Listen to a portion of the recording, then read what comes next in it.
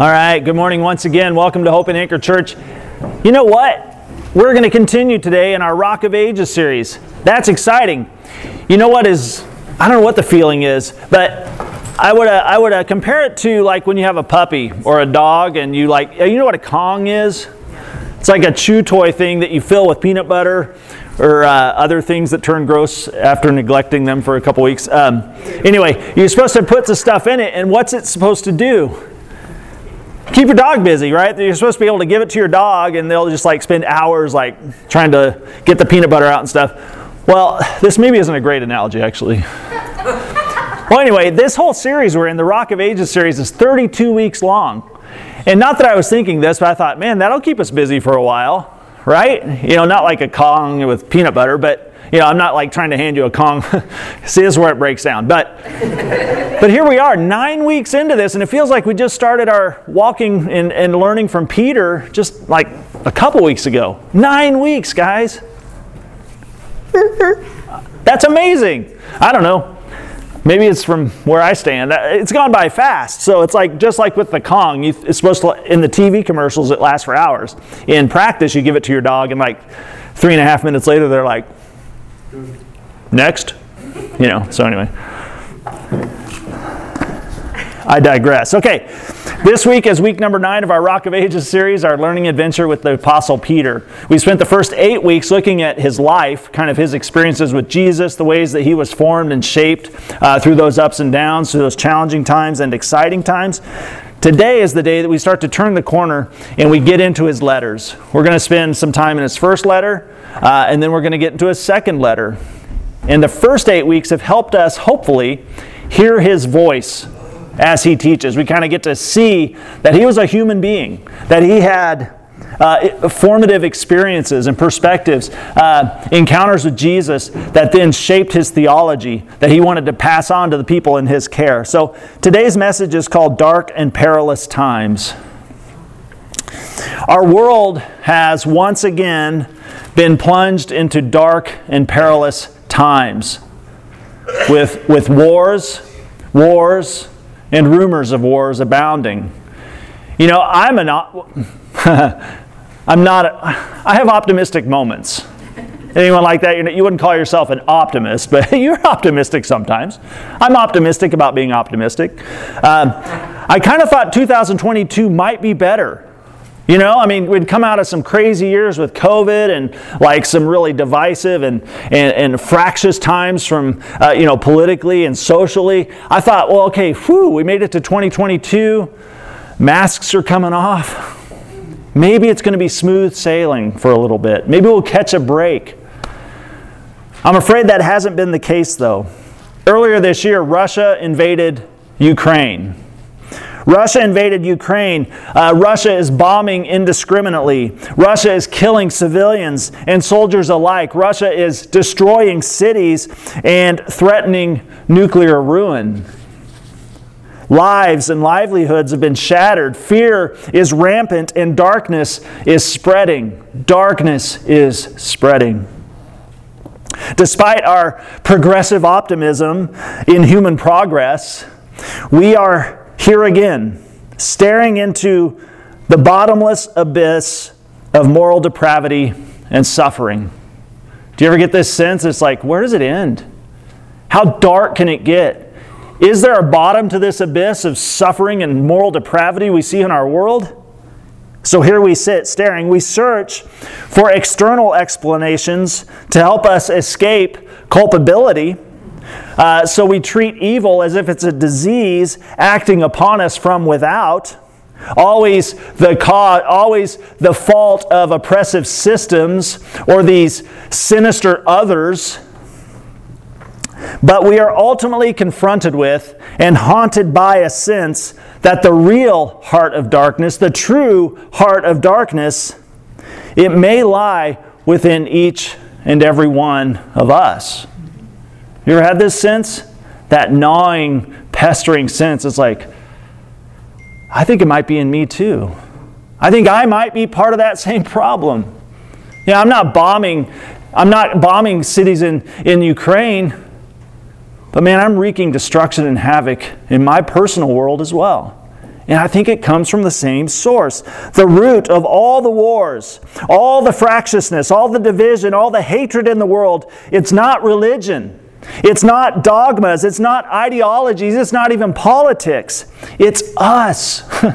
It's always us. It's always us. It doesn't take a mathematician to see.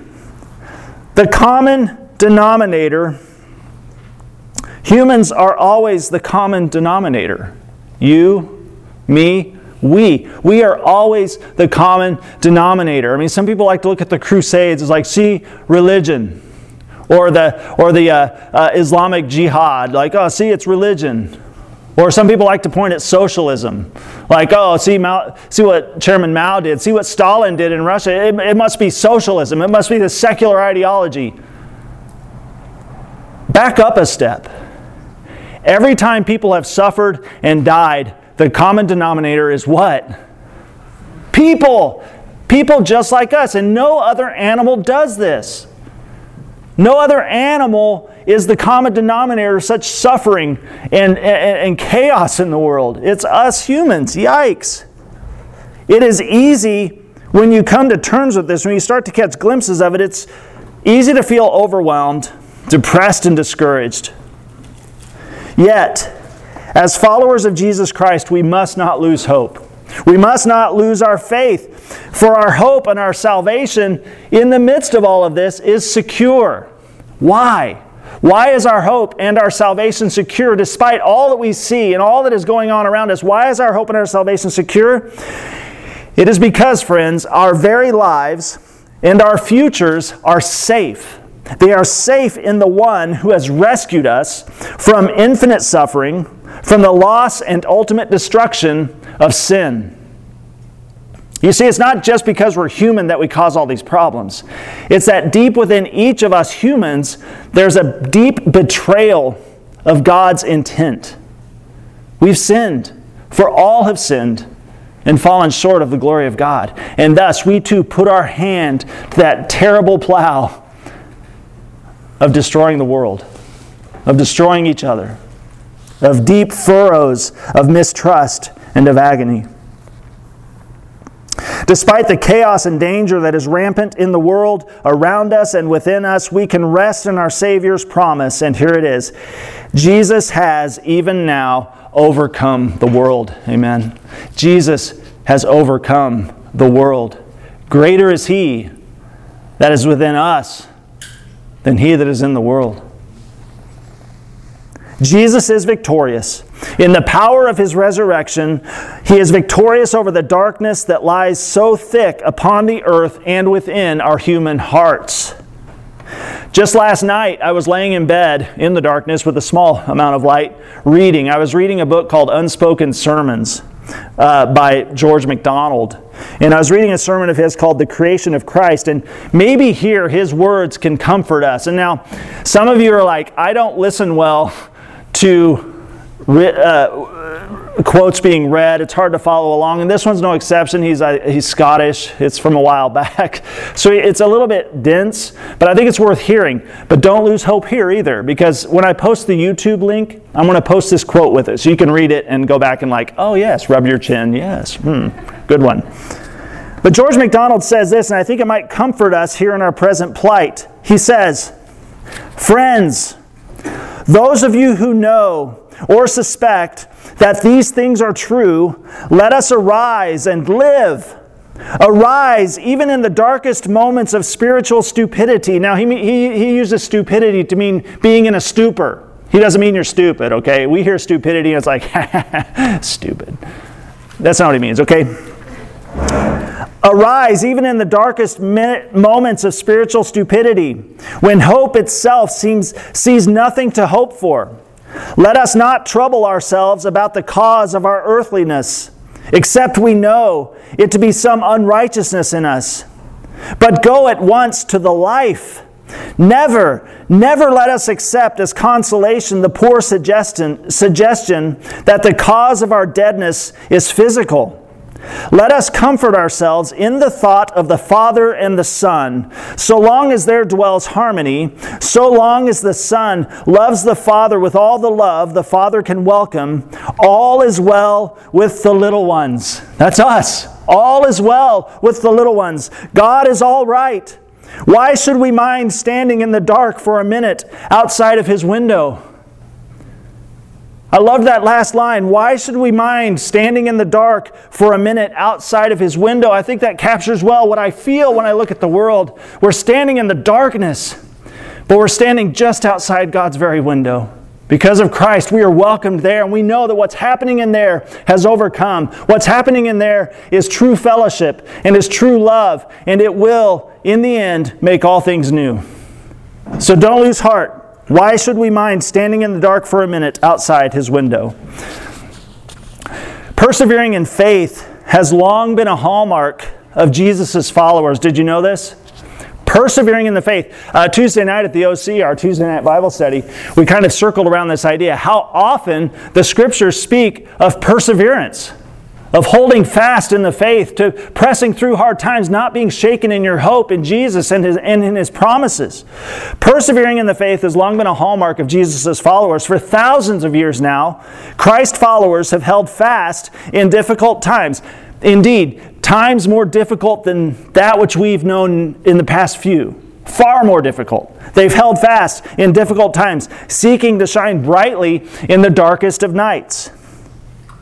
From the first century until now, Christians have chosen not to despair. Christians have chosen not to lose hope, but to believe in their gospel hope. The gospel hope that says Jesus is indeed making all things new. You, me, all that exists. I'm making all things new. Through His life, His death, His resurrection, He's ushering us all into a healed and made whole future.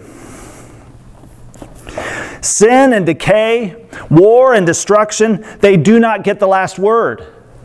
They don't. They don't get the last word. Because Christ is risen. Christ has conquered all the works of evil both in us and around us. This, my friends, is good news.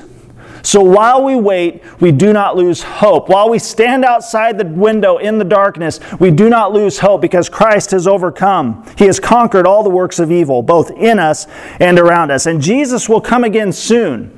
He will come again soon to defeat that last wily enemy, death. Jesus will come and defeat that last enemy, which is death. Throughout Scripture, we find promise of God's nearness in times of suffering, and that the greatest darkness often precedes the brightest dawn. You see this metaphor in all kinds of literature, but you see it also in Scripture that the darkest of nights comes right before the brightest dawn. I want to read a passage from Jesus' own lips here in Luke chapter 21. Luke 21, we're going to read verses 5 through 28. And here Jesus tells of the future.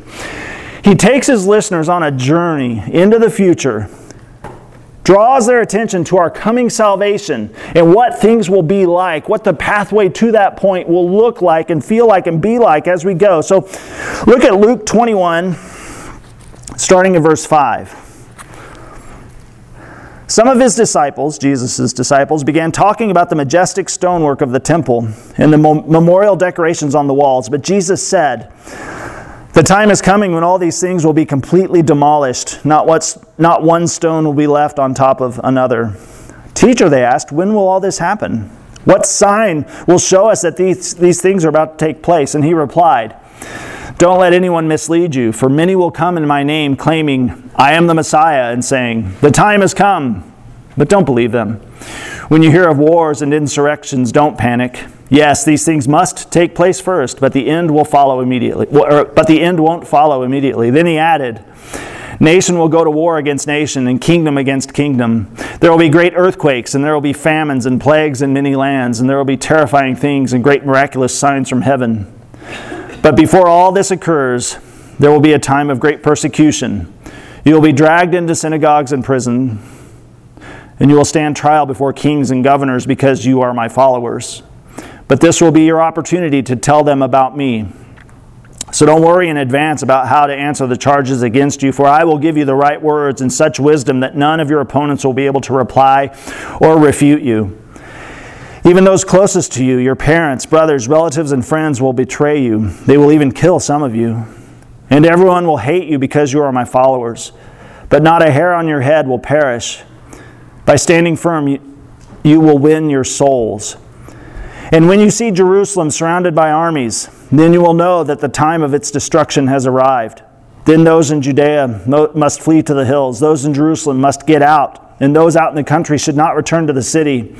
For those will be days of God's vengeance, and the prophetic words of the Scriptures will be fulfilled. How terrible it will be for the pregnant women and for nursing mothers in those days. For there will be disaster in the land and great anger against this people. They will be killed by the sword or sent away as captives to all the nations of the world, and Jerusalem will be trampled down by the Gentiles until the period of the Gentiles comes to an end. And there will be strange signs in the sun, moon, and stars. And here on earth the nations will be in turmoil, perplexed by the roaring seas and strange tides.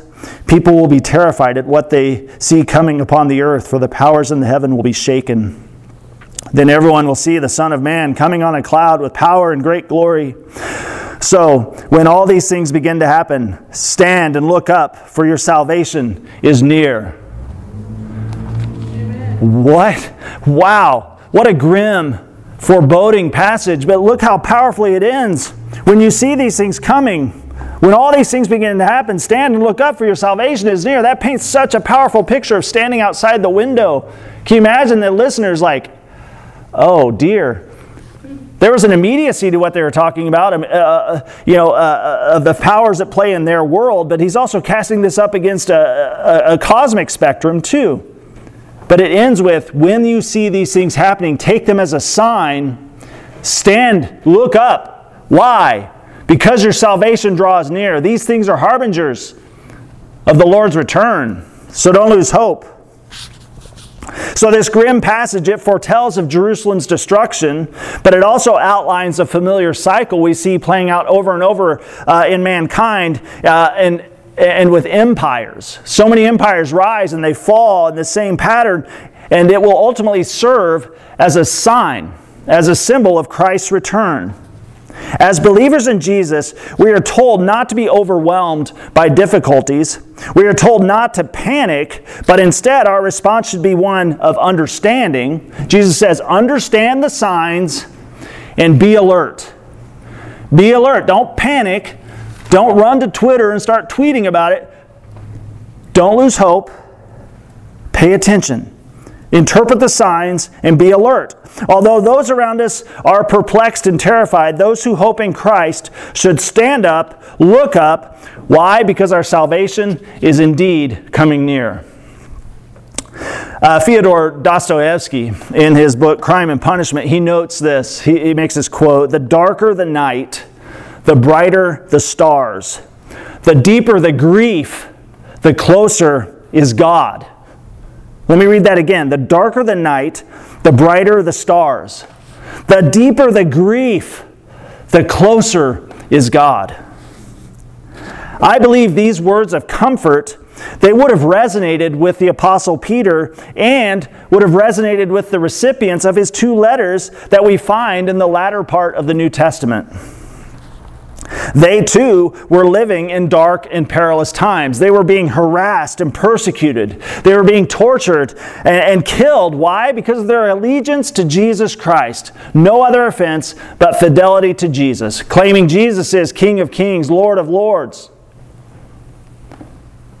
So they suffered.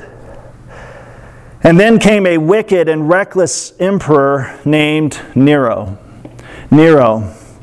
He came to the helm. He came to power in the Roman Empire. And his rage and his malice, they were fixed on the followers of the way, which is what Christians were called before they were called Christians, I believe in Antioch. They were called followers of the way. He fixed his rage and malice upon them between the years 62 and 64 AD. In the summer of 64 AD, a large part of Rome burned. Large part of the city burned to the ground, and Nero conveniently blamed it on the Christians.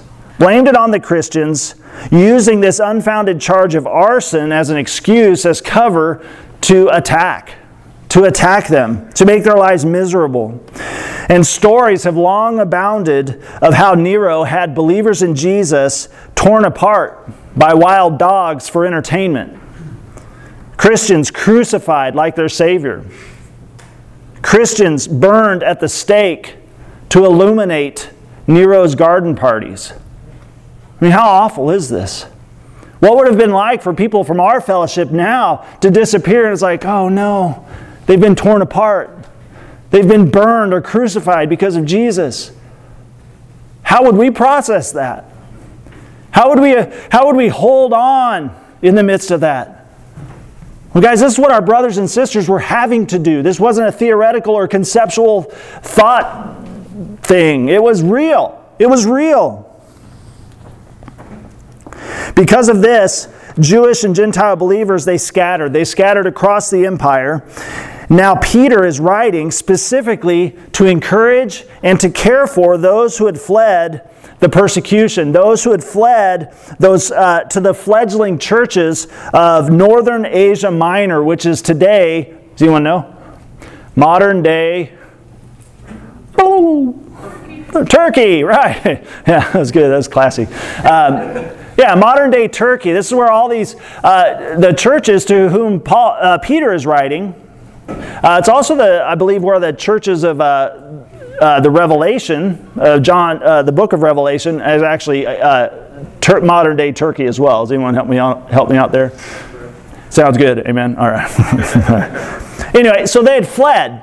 Naturally, they didn't have a command to stay and die. They're like, hey, if you can get out, get out. And they fled. They fled to these small churches sprinkled across modern-day Turkey, what was called Northern Asia Minor. So that brings us up to 1 Peter chapter 1, verses 1 and 2. And that's all we're going to cover today. But I think there's enough here to get started.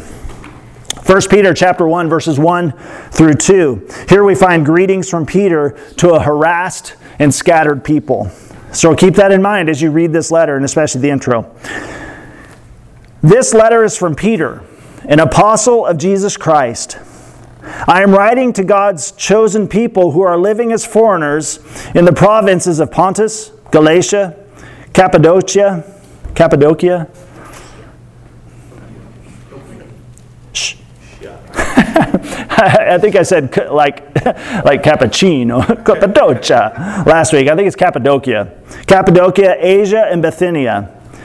God the Father knew you and chose you long ago, and His Spirit has made you holy. As a result, you have obeyed Him and have been cleansed by the blood of Jesus Christ. May God give you more and more grace and peace. Look at verse 2. God the Father knew you and chose you long ago, and His Spirit has made you holy. As a result, you have obeyed Him and have been cleansed by the blood of Jesus Christ. May God give you more and more grace and peace. He doesn't waste any time, does He? It's like, hey, I want you to know this most of all. God has chosen you. You've been cleansed by the blood of Jesus. The Spirit has made you holy. So my prayer right from the outset is that you would have more and more grace and peace from God Himself. That's what you need. That's what I don't want to waste any time telling you as well. I lost my place. Oh, here we go. Got confused, got lost in my own notes, my intricate folding system. So Peter opens his letter in a familiar way here. Peter, kind of contemporary writers at that time, they open their letters in a certain way, and likewise Peter does something similar. He opens his letter in a familiar and a common manner.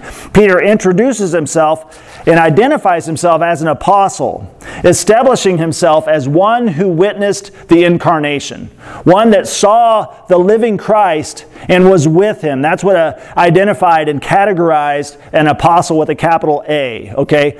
I was there when Jesus lived among us. I was a witness to the incarnation. Peter's authorship has historically never been seriously challenged, with both letters being considered part of the canon or the collection of scriptures from early on, considered such by the early church. Although transcribed by Peter's companion Silas, whom we've also heard of, Paul and Silas, Peter and Silas. It may show up in your Bible as Silvanus. Silvanus, same guy. You can look at chapter 5, verse 12, where he's signing off. Although transcribed by Peter's companion Silas, Peter's pastoral voice and theology are evident both to his readers then and now. Now, we may talk about this more in a coming week, but why would Silas be writing this letter for Peter? Well, during that time, it was very common for those who were literate and trained in writing to serve as what's called a scribe. So Silas must have had experience or training as a scribe. So it was often very common for someone to hire or have a friend who was trained write down their stuff for him because it was more legible sometimes. It was more well articulated. Because Peter was a Galilean fisherman. He had not been trained in how to read and write real well. Now, what you will see, kind of zooming into the future, 2 Peter is believed to have been written by Peter himself. And if you look at the Greek used in these two letters, there's a big difference. One's a lot more polished and a lot more, skilled, whereas the second letter is a little more coarse, a little shorter, and a little more less refined, I guess would be the word. So anyway, he uses Silvanus or Silas to write. However, Peter's pastoral voice and theology are evident.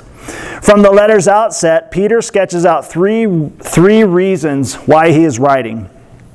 What are the three reasons why Peter is writing his first letter? First, it is to highlight his readers' election by God's foreknowledge. You see in verse 2a, the first part of verse 2. To highlight his readers' election by God's foreknowledge. It says, God the Father knew you and chose you long ago. The second reason he's writing is to remind them of the Holy Spirit's sanctifying work in them. It says, God the Father knew you and chose you long ago, and His Spirit has made you holy. Holy, set apart. And third, he writes to spur them on toward increasing obedience to Jesus Christ, in whom they have been cleansed by His blood. God the Father knew you and chose you long ago, and His Spirit made you holy. As a result, you have obeyed Him and have been cleansed by the blood of Jesus Christ. Now, Peter goes on in the body of his letter to further develop these themes. But it's important that he begins here. He wants to kind of have a thesis statement.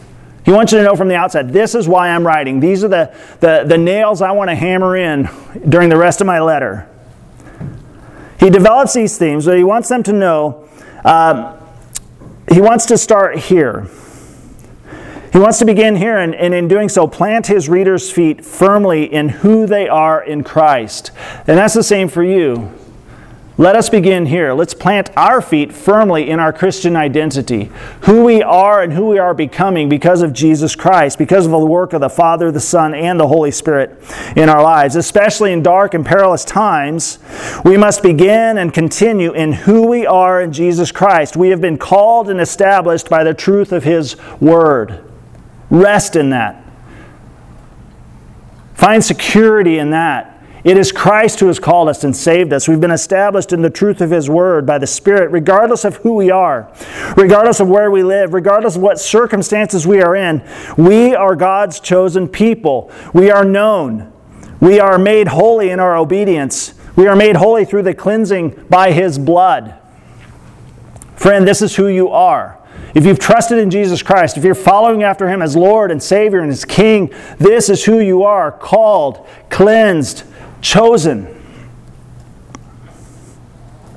N.T. Wright can help us here by reminding us. Already we have much to ponder.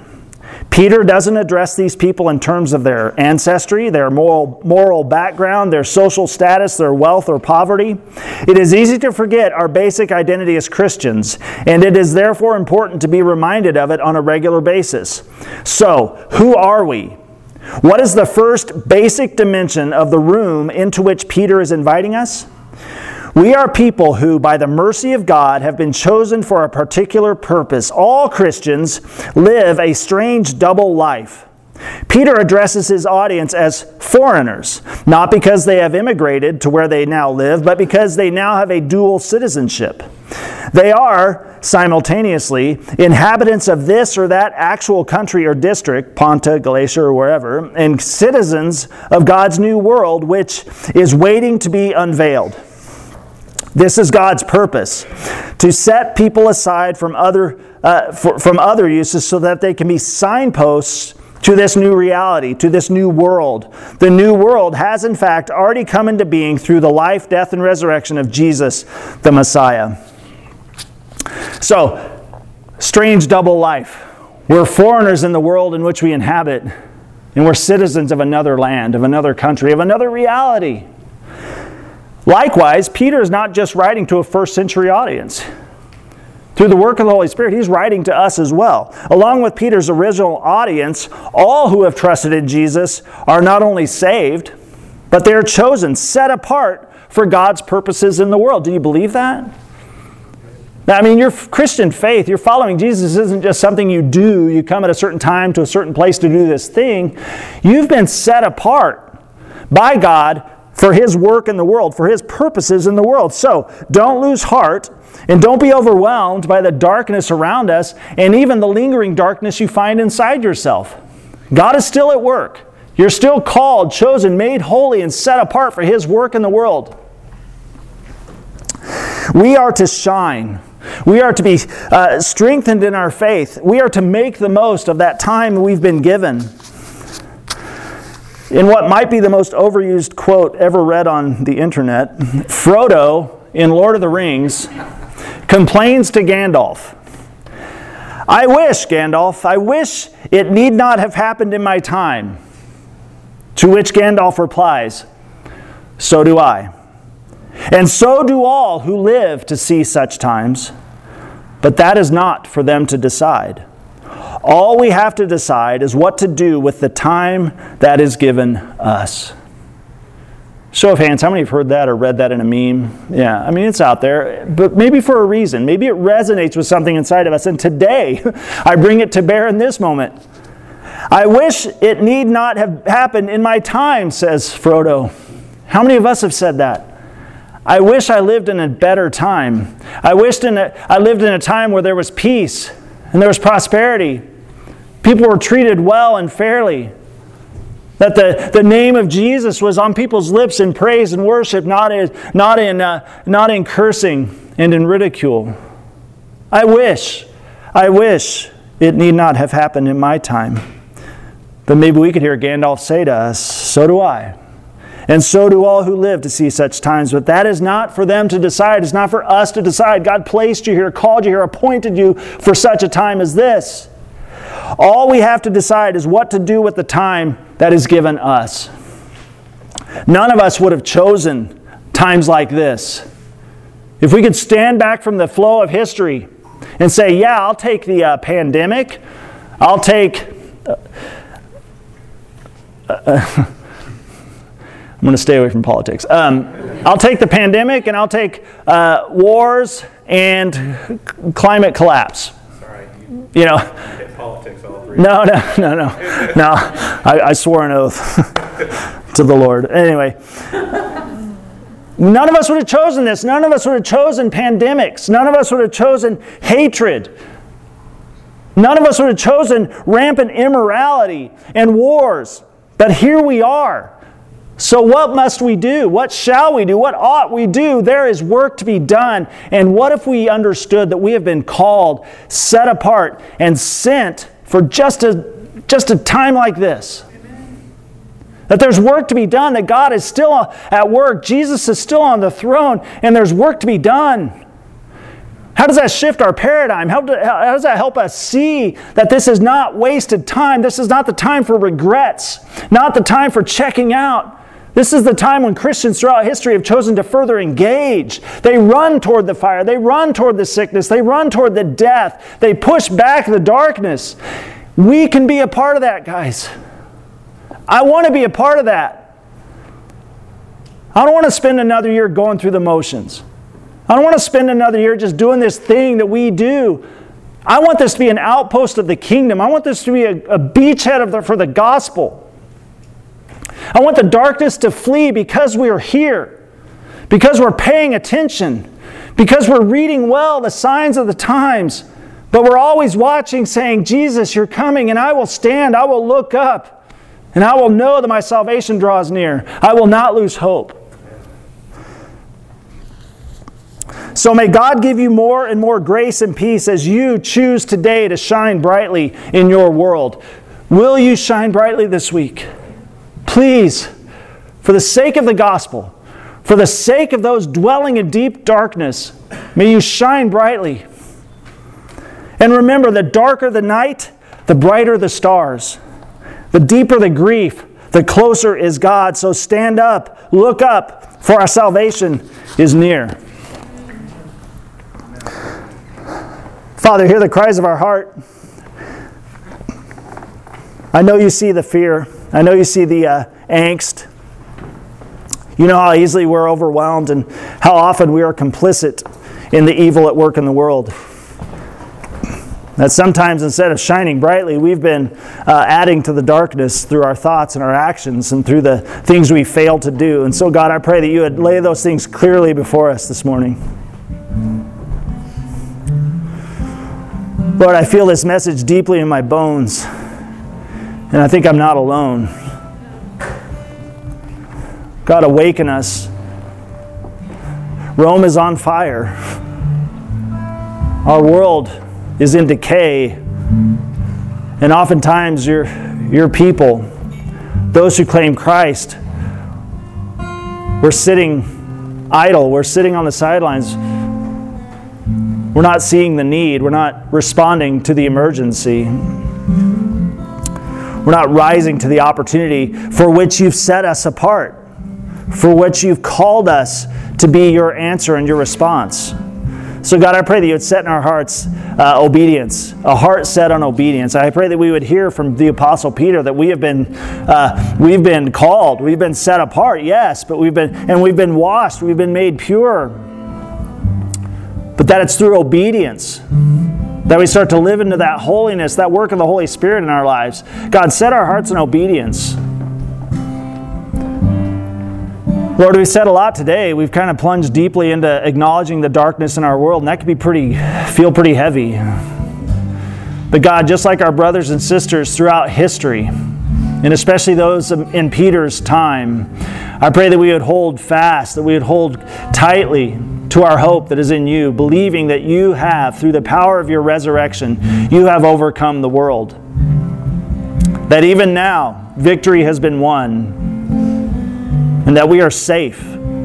We are secure in our salvation through faith and through the guiding, and the healing presence of your Holy Spirit. Lord, I pray that we wouldn't lose heart. Give us courage. Give us a determination, a deep conviction to run toward where there is hurting. Run toward where people are living in deep darkness. And I pray that in our time we would see great acts of deliverance. We would see great acts of death being brought back to life. Seeing darkness pushed back because the light is shining so brightly. May we be a city on a hill. Oh God, be glorified in us and through us, we ask. We're going to take a moment or two to sit with the Lord. Oh, how good is that, to just sit in the presence of God and talk. Listen. Cry out. Confess. What is it you need to do? Maybe this is a time where you realize, I've never followed Jesus and I want to start now. I want to turn from living into the darkness, looking into the darkness. I want to turn and look toward the light. I want that light to illuminate me and to motivate me. If you are deciding today to follow Jesus Christ, what more glorious thing could happen in this room, in this space, is that a life could be transformed. That the all things new gospel hope would spring up in our midst. If you want to pray to receive Jesus Christ, to start following after Him, I'm going to stand right there at the back. And I want to pray with you. But the most important thing is we've been given a chance.